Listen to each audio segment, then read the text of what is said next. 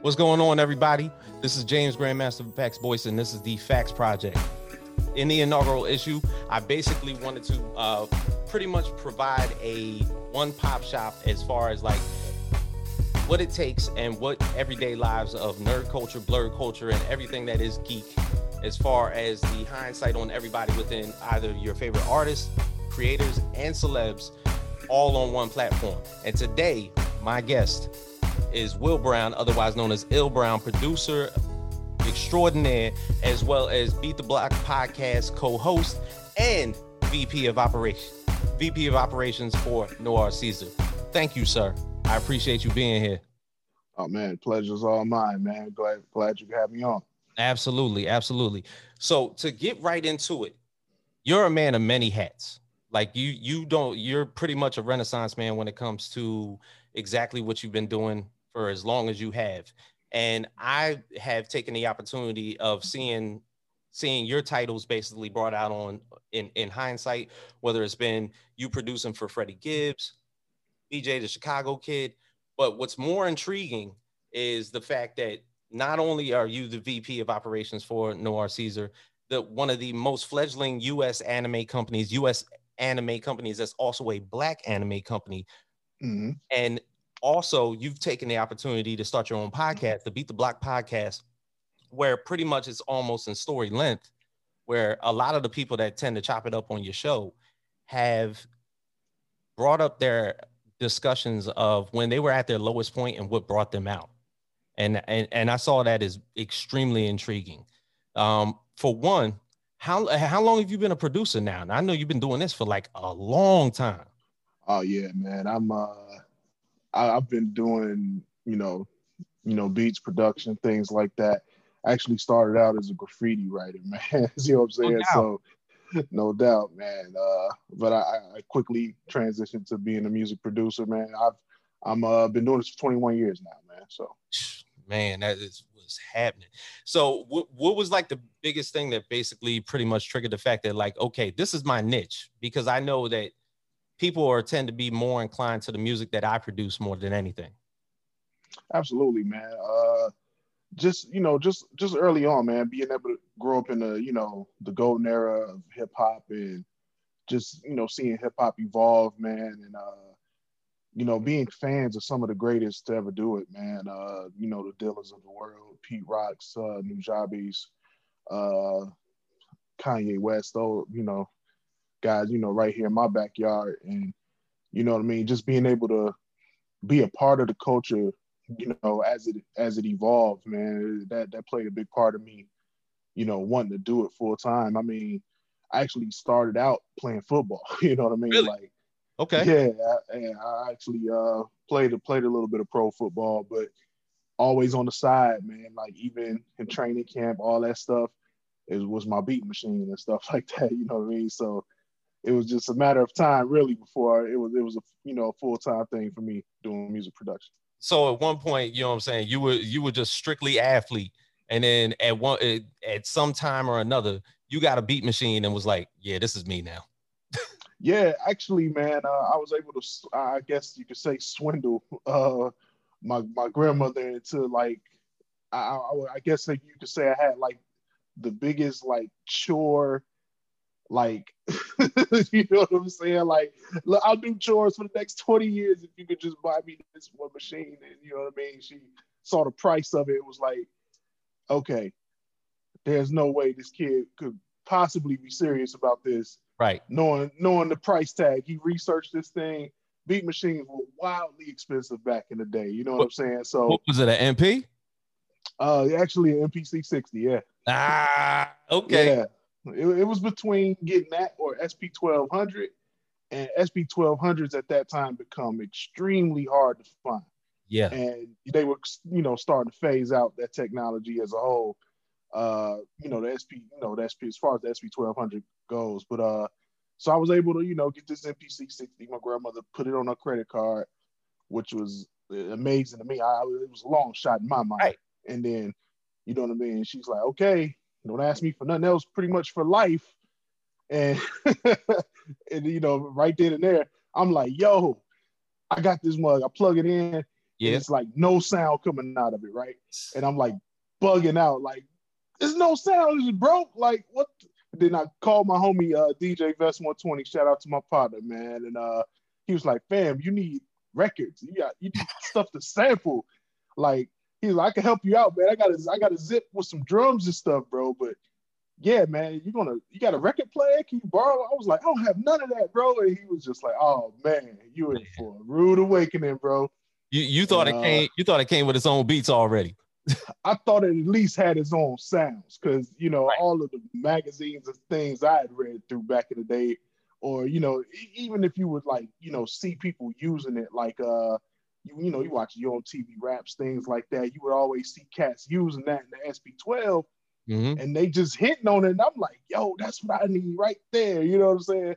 Little did I know, cats was sampling from the vinyl into the thing, and I'm like, oh man, I had a whole nother step that I just totally ignored. You know what I'm saying? So, but it was actually cool though, because grandmom and all of them had records and all of that. So I would sneak downstairs. Like my grandparents had like this. I don't even know how to describe. You know how old furniture is in your grandparents' crib back in the day. Yeah. You don't think nothing of it, but it's wildly expensive and very much so unique. Like they had this entertainment system thing that was like built into the furniture. My grandmother called it Jaws, and my grandfather called it Jaws. I just thought it was just the furniture, but if you open it up, it was like a bar, an 8-track player, a record player, and all of this crazy stuff that I never knew about, right? Until I got my MPC 60, and then I started like getting desperate, like I need sound. So I'm opening up Jaws. I knew it had records, but I didn't know Jaws did all that other stuff. Wow. So I opened it all up. I got my MPC 60 sitting there.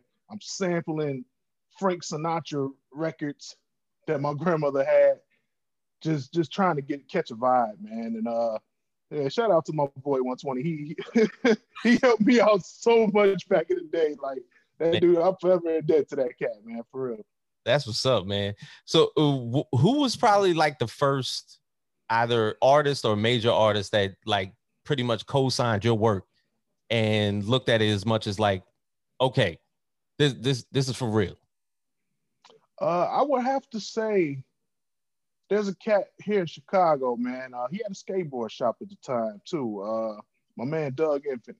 He actually does work for the Golden State Warriors right now. Okay. In some capacity. I totally forget what. I think it's in like graphic design or something. But yeah, Doug Inf, he was producer for Common. And producing for a lot of underground heavyweights at the time, Black Star, bunch of cats like that. And me and 120 would slide to the skateboard shop all the time, just chop it up with him, talk to him and stuff. And then out of the blue, I'm like, hey, I make beats, man. Like, yo, like, how can I get these beats to some of these people I you know what I mean, I'm fans of on the low and stuff like that. And then I had the opportunity to pass some beats along at the time. He ended up actually writing for Kanye West and battling Eminem, which was my man, Ryan Fest and MC Juice. Yeah. Okay. So I was able to get beats to those cats. And, it was just constantly, it was like kind of like the proving grounds. You know what I mean? I would just feed them beats and, just to see if they liked them. You know what I mean? Right. And, Rhyme Fest is kind of, he had Kanye around all the time. So he's like, yeah, they cool. He would never really, you know what I'm saying, use anything. But Juice was like, yo, yeah, keep feeding me beats, bro. You're getting better and better. You know what I'm saying? So that was the first person that had any kind of, bit of industry, I guess, ties that was like, yo, keep working at it, bro. You're pretty dope. You know what I'm saying? But after that, plenty of others, man. But, it was a pretty big gap in between when I first actually got a placement. Now inside of this transition of you being a producer, what was it that appealed for you to join the world of anime? Oh man, this is actually a pretty funny story, right? Okay. So I'm from the South Side of Chicago, man, and right. I was like, yo, is anime popping in Chicago? Oh, heavy. Like you'd be shocked. You know what I mean? Like it'd be the same dude that'll you know, throw gang signs at you. Be, you know, watching Vampire Hunter D was like that back in the day, like for real. Okay. Gotcha. So, like, say I was no exception. You know what I mean? So one day, what's the joint I'm watching? They used to show anime on PBS back in the day, believe it or not. I So believe. I, I'm flipping through channels, and this joint called Wicked City is on. Mm-hmm. I must be like 9 to 10 years old at the time, and I'm looking at it, and it's wild, crazy. It's like unlike any other cartoon I had ever seen. Like I was like, yo, this ain't like GI Joe and Right. you know Transformers. Like Mm-hmm. it's blood and it's you know it's mature. Mm-hmm. I was like, this was like something that my older brothers would watch. That they kicked me out the room, you know, when they want to watch it. Mm-hmm. So little did I know, my oldest brother Julius is like loaded with VHS collection of anime, right? So I go downstairs, run downstairs, knock on his door, boom, Jew, I just watched this joint called Wicked City. I never seen nothing like that before, man. What is that? And he was like, oh man, you watching anime? And he was like, man, let me show you something. And then he pulls out a bunch of VHS and his Go-Go 13 and Fist of the North Star and all this crazy stuff. Early Dragon Ball Z stuff I never even Yeah. knew existed. And I'm like, yo, this is crazy. What's the another one of the stuff that I still love to this day? I can't believe I'm drawing a blank on this. They almost like the Transformers. Well, not Voltron, but I totally drew a blank on it, man. But it'll come to me. It'll come to me. Got a lot of stuff floating around this old noggin here, man. But yeah. Anyway, so I go down and he has this whole collection of anime, Right. and I'm like, yo, can I just when you watching it, can I just come watch it? And he's like, yeah, whatever, you know, as long as it's the stuff that ain't rated R Yeah. and rated X. Yeah. And I was like, rated X? What does that even mean at this point? Like 10, you know what I'm saying? Uh-huh. So one day he's at work. He was working at a spot called what's the name of the joint? Spot called Farmore. Imagine like the most low budget version of Walmart you could possibly think of back in the day. And he worked there. He was a warehouse manager. And Okay. he's going for work one day. I was like, wait, why you going? Can I watch some anime? Go 13 and some stuff. He's like, yeah, go ahead. Just make sure you rewind the tapes. I go down there and I see this one joint, and it was like Araku Sokodachi. It's the Legend of the Overfiend. Oh. Yeah. I was like, oh, this look kind of crazy right here. I'm looking at the box art, and Mm-hmm. it's like this big monster, and he's over Tokyo, right? And I'm like, okay, word. I pop it in, man. It's the wildest stuff I ever seen in my life. My mind was blown. It's nudity, it's violence, it's just over the top. Yeah. And I was like, yo, I'll never go back to watching regular cartoons after this. So that was it. Age 10, anime fully in.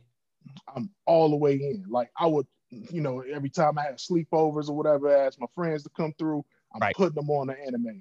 Like, yo, what y'all want to do? Play Nintendo? I'm like, no, you gotta watch this. And boom, is Vampire Hunter D. Boom, is Fist of the North Star. And all my friends became hooked.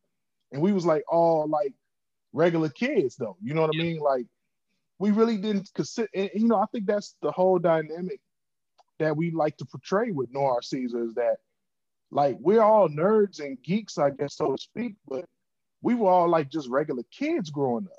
Mm-hmm. You know what I mean? Like went outside, had friends, played. We didn't consider ourselves like, I guess weird or nerds. We just was like, yo, this is dope. Mm-hmm. And that was it. Man. So it kind of like, permeates the message that we convey today. We're like, yo, you're not weird for liking anime. You're not a geek. You're not a nerd. Nah. Actually, you're dope. And everybody else is weird. Like they're tripping. That's how we kind of spin it. You know what I mean? Yep. Like we the cool kids. Y'all weird for not liking this. So what basically what was the formation that brought you to create Noir Crazy Caesar story. So I'm one of the OGs of the company, man. Yeah.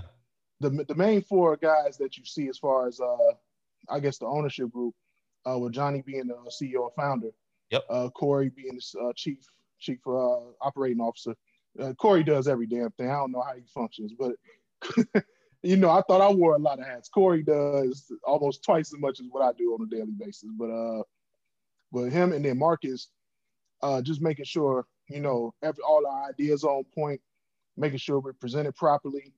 That's you know, our core four, and of course Jax. Jax is the face of the company. You know what I mean? Like, if you know, when guys grow up, they fantasize about having a cool chick that likes anime. That's Jax. You know what I mean? That's my sis. So that's pretty much, you know the main people that you see at the cons and all this stuff. As we've evolved as a company, man, it's a lot more people have come on. We'd be here all day talking about it. But just the formation of that was a crazy story. I was actually doing some stuff. I'm not sure. I'm pretty sure you are familiar with Anthony Piper. Yes. Runs Trill League. Yep. Yeah, that's my man. He's right here from Chicago. So okay. Excuse me. I was working on some stuff for Ant, and he's like, "Yo, I got this thing Trill League going. I need music." And I was like, "Yeah, I got you, bro. You know, I'm feeding them beats, and you know, we're constantly, you know, just keeping in touch." And around this time, Johnny's playing for the Milwaukee Bucks. Right. And he reaches out. You know, he's reaching out to everybody that's Black, that's attached to the industry, that, you know, deals in anime in any kind of capacity. And Johnny's like, I need somebody that really loves anime to oversee, you know, what I'm doing sonically, as far as, you know, production, making sure it's authentic, you know, all of that cool stuff. And Ant is like, yo, you got to meet my guy Will, man. He's like, he's the one who got me into watching anime back in the day. So I'm living in San Diego at the time. So Johnny hits me up via Ant, and I'm like, you know, we just vibing on the phone like we known each other our whole life. You know what I'm saying? You know, Johnny's like my little brother, really. You know what I'm saying? Because of our age gap. But, you know, we vibing on the phone. And I was like, look, man, like, forget all these phone calls, bro. Just come, man, hop on the flight, bro. Come see me. So Johnny hops on the flight, comes out to San Diego, and ever since, man, we've been rocking. That man. So to see, like, basically Noir Caesar like grow as a company, and to see the pretty much the escalation of Black content within manga, within anime, within just straight comics, indie comics especially, like, how has that been, I guess, as far as your company's psyche? How's that been going forth? Like, does that make you guys see the future that much more better? Because I signed up for the email list to get beta listed on that app. Wonderful. And I'm will enjoy it. Yeah, I'm ready. So like I'm sitting here like thinking, like, what do these companies think, seeing exactly like what's happening now? Because a lot of people are home and they're looking up content, and most people that necessarily didn't even get to see that there was actually Black mangas and Black animes out there, and content creators that were basically formatting a lot of this good anime that's coming out. Were actually like Black artists and everything like that. And then to like just find out in hindsight who exactly the people are, and you're proud of that, for one. And in this in essence of it, you just want to get to know exactly what the company is. And how does that feel for you guys? It's a wonderful feeling, man. You know, and you know, there's a lot of other companies, you know, that deserve some credit as well, man. But I think what our niche is kind of taking the, like I was saying before, like kind of being the bridge between evolving, Black, nerds and blurs and, things like that, into where, we're the cool kids now. You know what I'm saying? Mm-hmm. Like, I think Noir represents, the average person that likes anime, right, that's Black. You know what I mean? That's, like, there's the stigma, man. And I hate it, because there's all type of Black fans that like anime. Some of them are nerdy cats that, I guess they got picked on growing up, things like that. That wasn't my story. Right. That wasn't Johnny's story. Johnny grew up hooping. I grew up playing football. Marcus is a cool dude.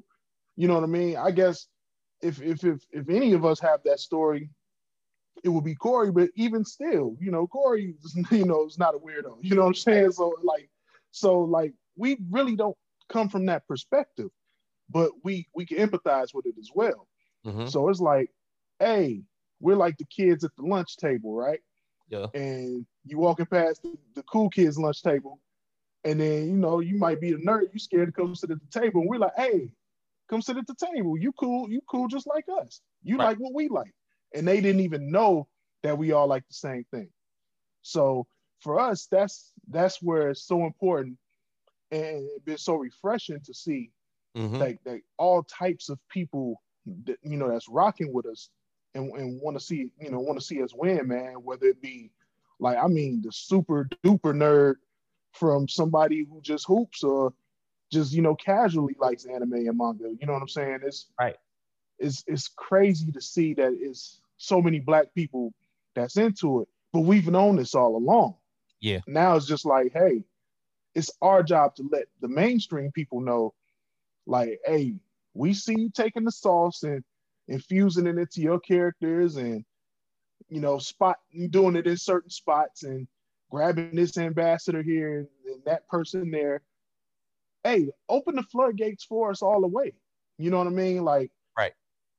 Like, look how fast the whole, after what happened with George Floyd and Sandra Bland, just all of the social injustices and everything. All these companies came out. We're looking for black creators. We're looking for black creatives, and right. it sounded nice, but really give us some opportunities. Right. You know what I mean? And it wasn't looking before. Exactly. They definitely weren't looking before. And man, we've been in tons of pitch meetings and things like that. And we slowly start to realize, like, okay, they love what we do. Why we're not partnering up with certain people to produce content. And then, later on, you see them trying to, use some of your ideas, or just even some of, some of your train of thought towards what they're trying to do. Because, at the end of the day, the black dollar is extremely powerful. Right. So, us, trying to have a home for all of our content, as well as empower, people who are developing their own stories and they want to make anime one day, or maybe want to be a manga writer. We want to, provide those opportunities and sort of kind of be like, a farm system for all these, these brilliant people, man. So instead of saying, hey, Black Lives Matter, we support you guys. We're looking for some stories. And then you maybe pick one person out of all this. No, it's tons of talent. Exactly. It's tons of talent.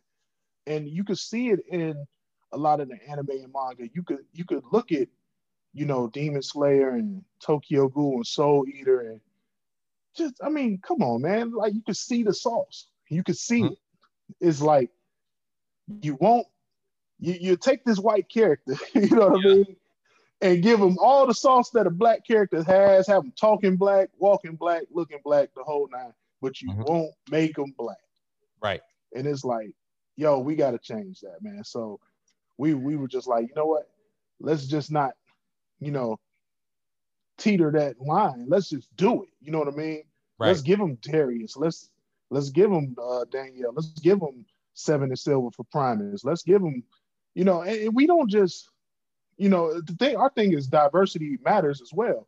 Yeah. Our stories feature characters from all different, ethnic backgrounds and diverse culture. You know what I mean? So it's like, yo, we're not just saying, all black characters all the time. No, where it makes sense for the character to be black, let the character be black. Right. It just makes no sense whatsoever for you to have this dude that literally has all the mannerisms, all the swag of a black character, and the character end up being white. Like, come on, man. Like, yeah, they say that in the comic. Give us our flowers, man. They say that in the comic world as well. They was like, there's a couple characters that you just cannot change. For one, you cannot change T'Challa. He is black. Absolutely. He's from Africa. He is from Wakanda. You cannot change Magneto. He is a Jewish Holocaust survivor. He belongs from Poland, and he belongs to be a Jewish Holocaust character. You know what I'm saying? Like a Jewish nationality character. But let's talk about the fact that Noir Caesar, to me, reminds me of a startup hip hop label. For one, you're also the music director for Noir Caesar Indeed. as well as the VP of operations. There's also the clothing line that's attached to it with Nami Wear. Yes, sir.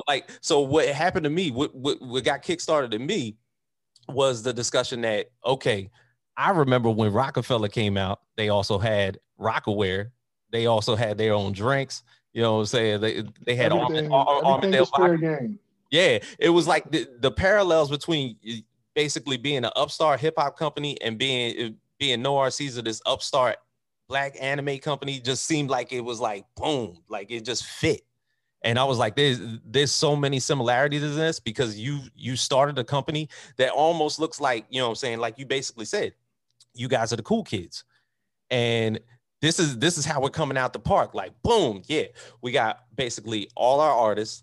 We have Fourth Rope and anime that's basically about to start up in 2021. We also have Nami Wear, so we pretty much have a clothing line attached to our company on the side note, and it's available to everybody. Like you can basically cherry pick how you want this to go. Yeah, absolutely. We could definitely cherry pick it, man, but we like to make it available to everybody. Right. Like our thing is we want to create kind of like hype beast culture for our brands, but without the, without this, not including everybody. Like hype beast culture is very, very niche. Like everybody can't participate. You know what I mean? Yeah. But we're like, nah, let's flip the script on that, man. We want this to be available to everybody. However, you know what I mean? We want real support, not hype beats are real fickle. You know what I mean? Yeah, man. You know what I mean? Like, we're not in the brand of reselling. We're in the brand of, keeping that fan for life. You know what I mean? Like we want our fans to grow and evolve with us. So it's just one of those things, man, where I guess you could say it's similar to how Rockefeller evolved. You know what I mean? Like you start in one thing and then you just branch out. But what happens is all that stuff is necessary, man, because these Crunchyroll and Funimation and all these companies and Viz Media, they're the same, man. Like at the end of the day, all of your intellectual properties are nothing but billboards to sell merchandise. And you eventually you go to a con, man, like you can buy every kind of Dragon Ball Z t-shirt your heart desires, or One Punch Man, or whatever, whatever you're into. Right. All of the anime are literally just billboards and commercials to sell you the merch. Yeah. And for us to just focus on anime would pigeonhole us. So like what we're doing with Nami Wear, shout out to my bro Dom, and doing with like with the app and just everything we got our hands in, even with the music, right. Ultimately we're going to offer an indie label of sorts for hip hop artists and you know what I'm saying, to come on board. Like we're not stopping, you know what I mean? So we want to literally branch out and do everything. Well, perfect segue. I wanted to ask you that question. Something you said like a little bit a while ago. Now you talked about Crunchyroll and Funimation. Now, yes, sir. I know Funimation has been owned by Sony for some time now, but right. It's also now about to possibly be the acquisition of Crunchyroll through Sony for about like $975 million. Yeah, they dropping the bag. Right. That's for right. Sure. So for you guys in the anime world, what does that mean to you when news like that happens?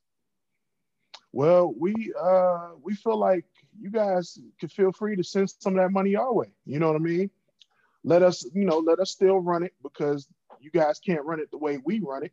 But share some of those resources and things, towards us, man. And like what we want to do, and it's not necessarily trying to form a conglomerate, but we want to, like I said, be the farm system, and we want to be where people come to discover all the dope Black talent. Like everybody that's Black, that's dope, that's in the anime, manga, hip hop, in some form of capacity, fashion, should want to check us out, or either be a part of it or be a fan.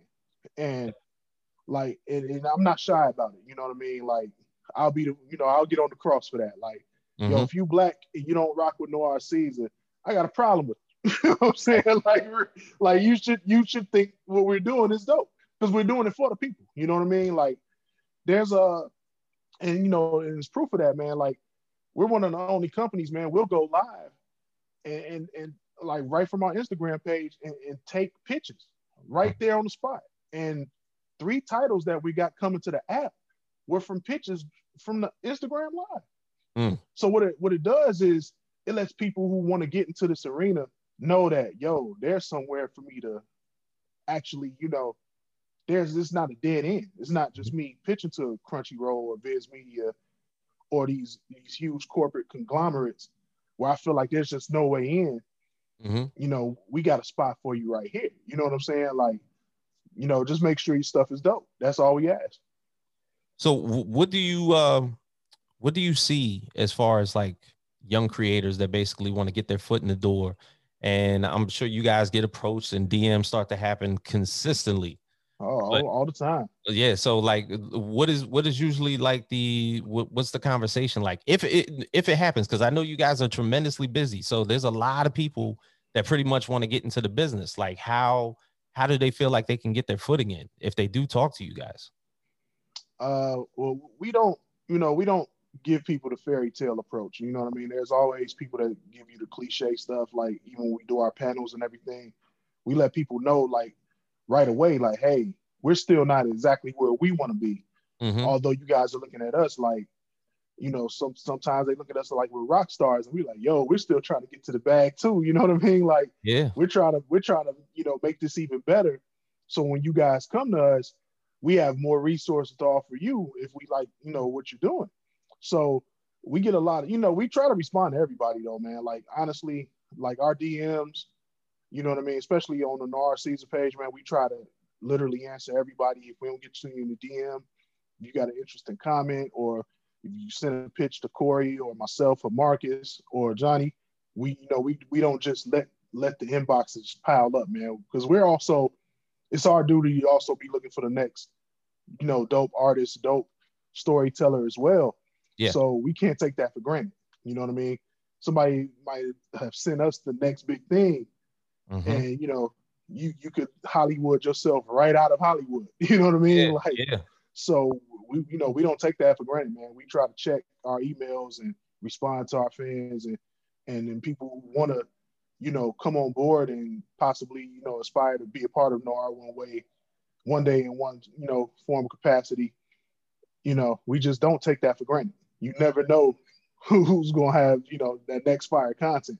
Yeah. Since you're an OG of the crew, is there anybody that basically showed and proved enough to be a part of the family and is now like a staple that you've seen as like a diamond in the rough in the beginning? Oh yeah, absolutely, man. For one, my man Dom, who runs Nami, where like we brought him on. It was crazy because we were doing cons and pop-ups and things, and we had the merch, and then Johnny had the idea one day, like, man, we need a full-fledged company, like a sister company, but strictly for the apparel and the merch. And I was like, well, there's a cat who's been following us for a minute, but I personally know him. And he has, industry ties and success. And his name is Dom Jimenez. Let me see if he's interested in coming on board. So, and the thing about us, like all of us like work. We do like, when it's time to work, we grind, man, and we get to it. You know what I mean? Like even us wearing as many hats as we do, like, you come to a pop-up, Johnny might be fresh off, coming to play ball or whatever, or, fresh off practice, and we right there chopping it up with the fans and everything. You know what I'm saying? So, right. Like, we all take the grind very seriously. And I was like, yo, this cat Dom is the real deal, man. He used to run a brand called Mimic Brand. And like, just, I mean, Dom, I think he's from like East Pennsylvania, man, like small town kid. And, I would see his brand on the internet and be like, yo, it's dope. And then slowly but surely, I would start seeing cats like Soulja Boy rocking Mimic, and you know what I'm saying, Cam Meekins, and like certain hip hop artists rocking it. And I'm like, yo, this is dope. And I was already, supporting it and wearing it myself as well. So I said, hey, yo, Johnny, we need to connect the dots here. And literally, there's a lot of people that say they want to work with us. And then we like, well, okay, show us your stuff. And then I wouldn't say it's trash, but it's like, yo, we need to see it. Like, because if we like it, we're going to really put you on. Right. And a lot of people will submit stuff and it'd be like, eh. And then a couple of other people we were working with would drop the ball and we'd be like, no, we need somebody that's going to go crazy and go hard for this, for this Nami wear brand. So we bring Dom in, and it's literally crazy because I was like, yo, Johnny, I think this is the guy for the Nami wear move. And literally within like 20, 30 minutes, Dom sends like 30 or 40 samples over. Like I'm talking hats, t-shirts, jacket, anything you could imagine, backpacks. Right. And he's like just constantly like, and Johnny's like, man, this dude is exactly who I need. And then he's like, yo, I need somebody to design the website, this, that. I was like, Johnny, he does all of that. Right. So he's like, he fits right in with our culture, being able to be versatile. So like when you see NamiWear.com, that's Dom. He books those photo shoots. He's front and center, you know what I mean, doing everything. We don't even have to touch it really. Right. So we just, let Dom cook, man. And that's the type of work ethic, if for everybody who's watching this and checking it out and listening, it's not that, we're hard to work with or hard to join. When you come on, it's a grind, man, because we don't look at the competition. I mean, our competition really is Crunchyroll and Viz Media and all these companies, and they have all these crazy resources. So in order for us to, even be in a conversation, our stuff has to be, just as dope or way doper than them. And I think, that's just synonymous with the Black experience, period. Right. No, I totally understand that. And shout out to Dom because he definitely is doing his thing. So another one of your projects basically just started. You just finished a season. Beat the Block podcast. Yes, sir. So how did this come to fruition? Wow, the Beat the Block podcast. So actually that's basically a group of friends. But a lot of stuff that we've accomplished over the years in the industry. Yeah. Getting together like, yo, let's do something. Let's make a podcast.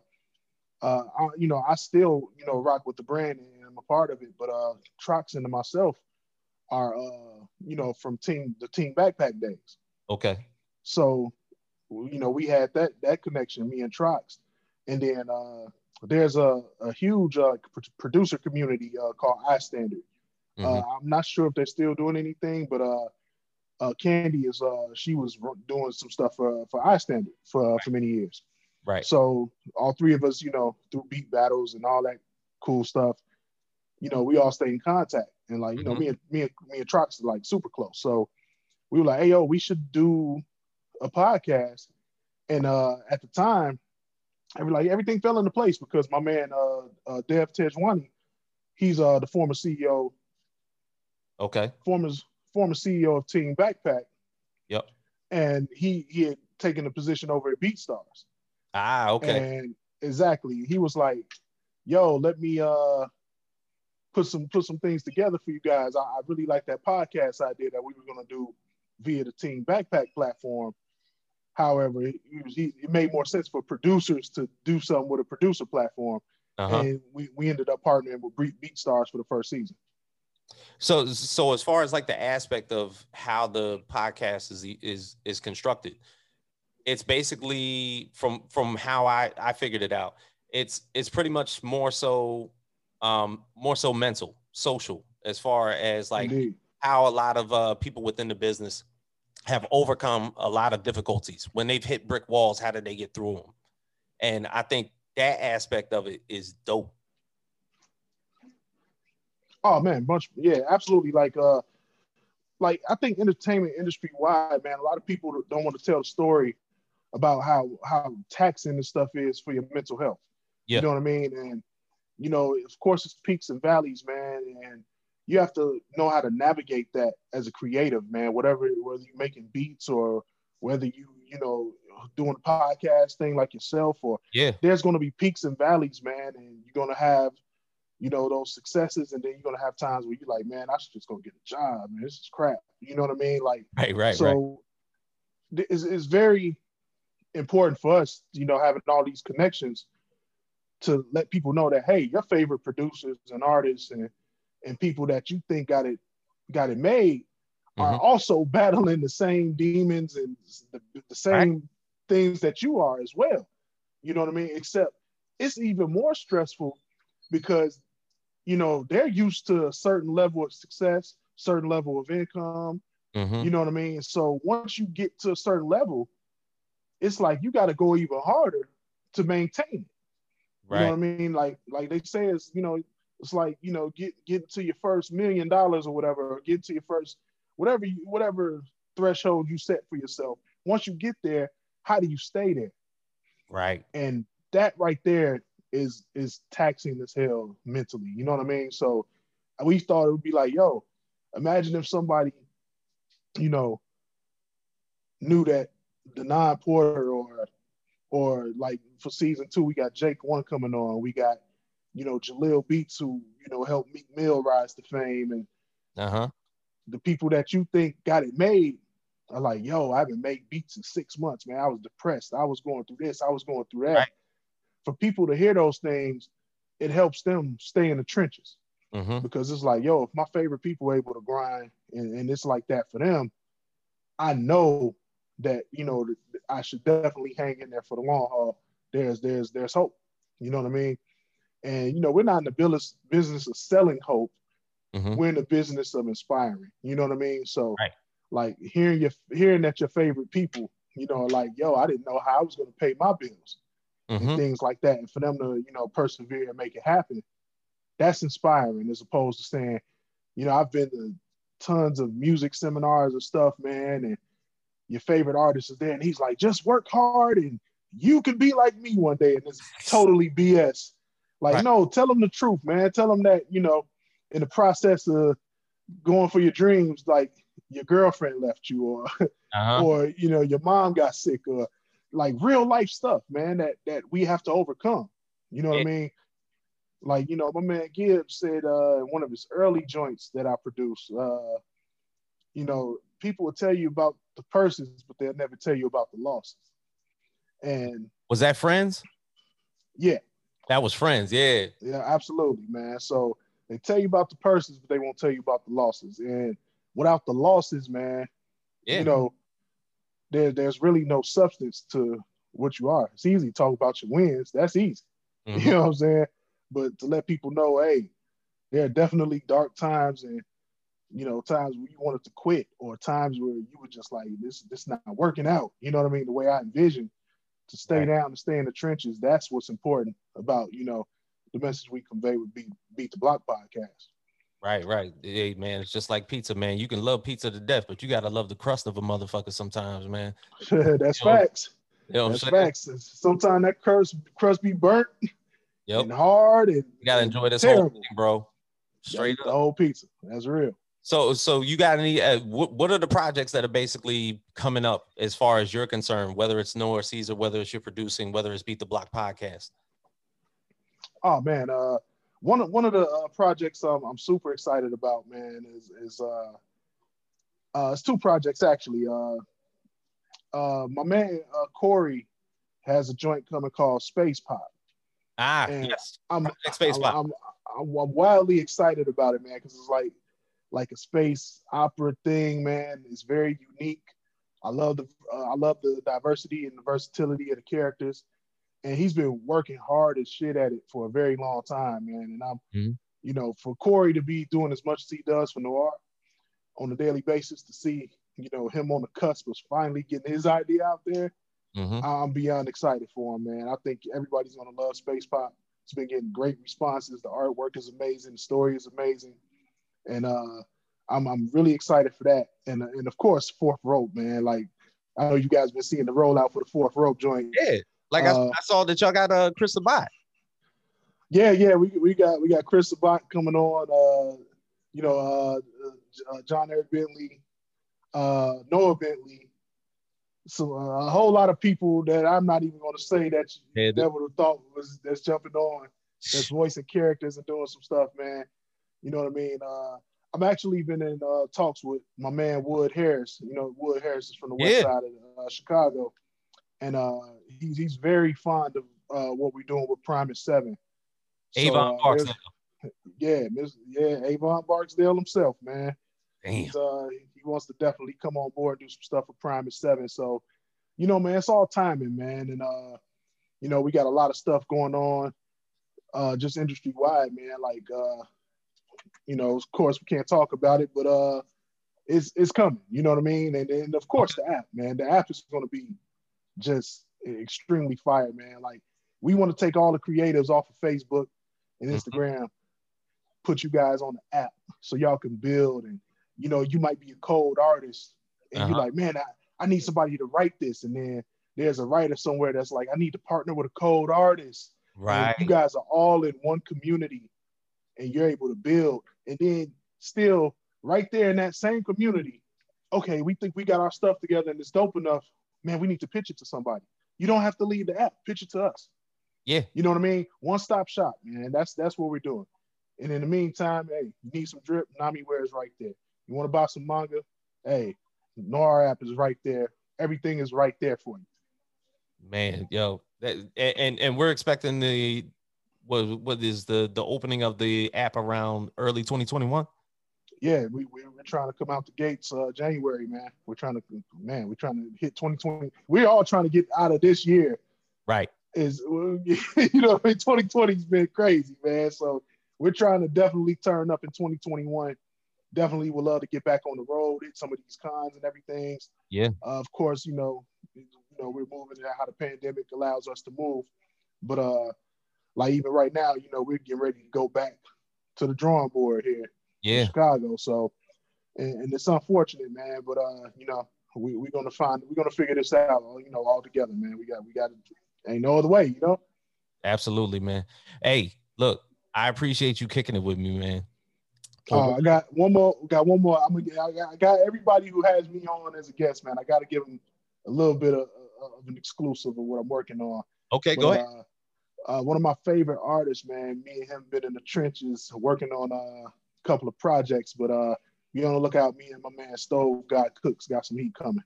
Okay, that's gonna be fire, man. Check him out. Reasonable Drought, album of the year, in my opinion.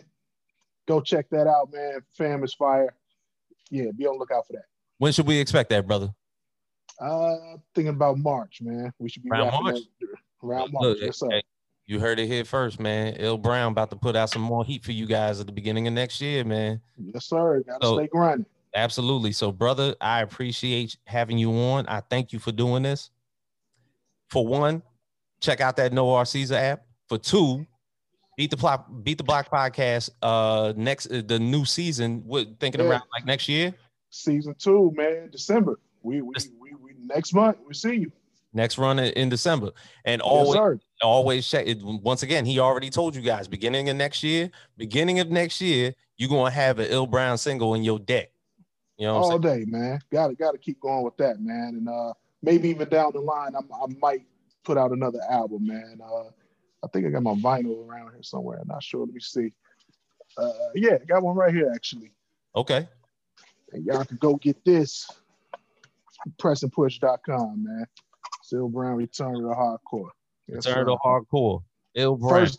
First artist in Chicago with an Alchemist beat. There it is, right there. Dang. Oh, you know what? The first. Yes, sir. From the guy. Won't be the last, though. Won't be the last, that's for sure. Oh, absolutely not, bro. Shoot, man, I'm sure Alchemist is just like loving that all the way to death, man. The fact that you got that hit out there. Yeah, that's my bro, man. Shout out to Al, man. Well, hey, for everybody out there, thank you for joining us on the Facts Project. Thank you to Il Brown for joining me today.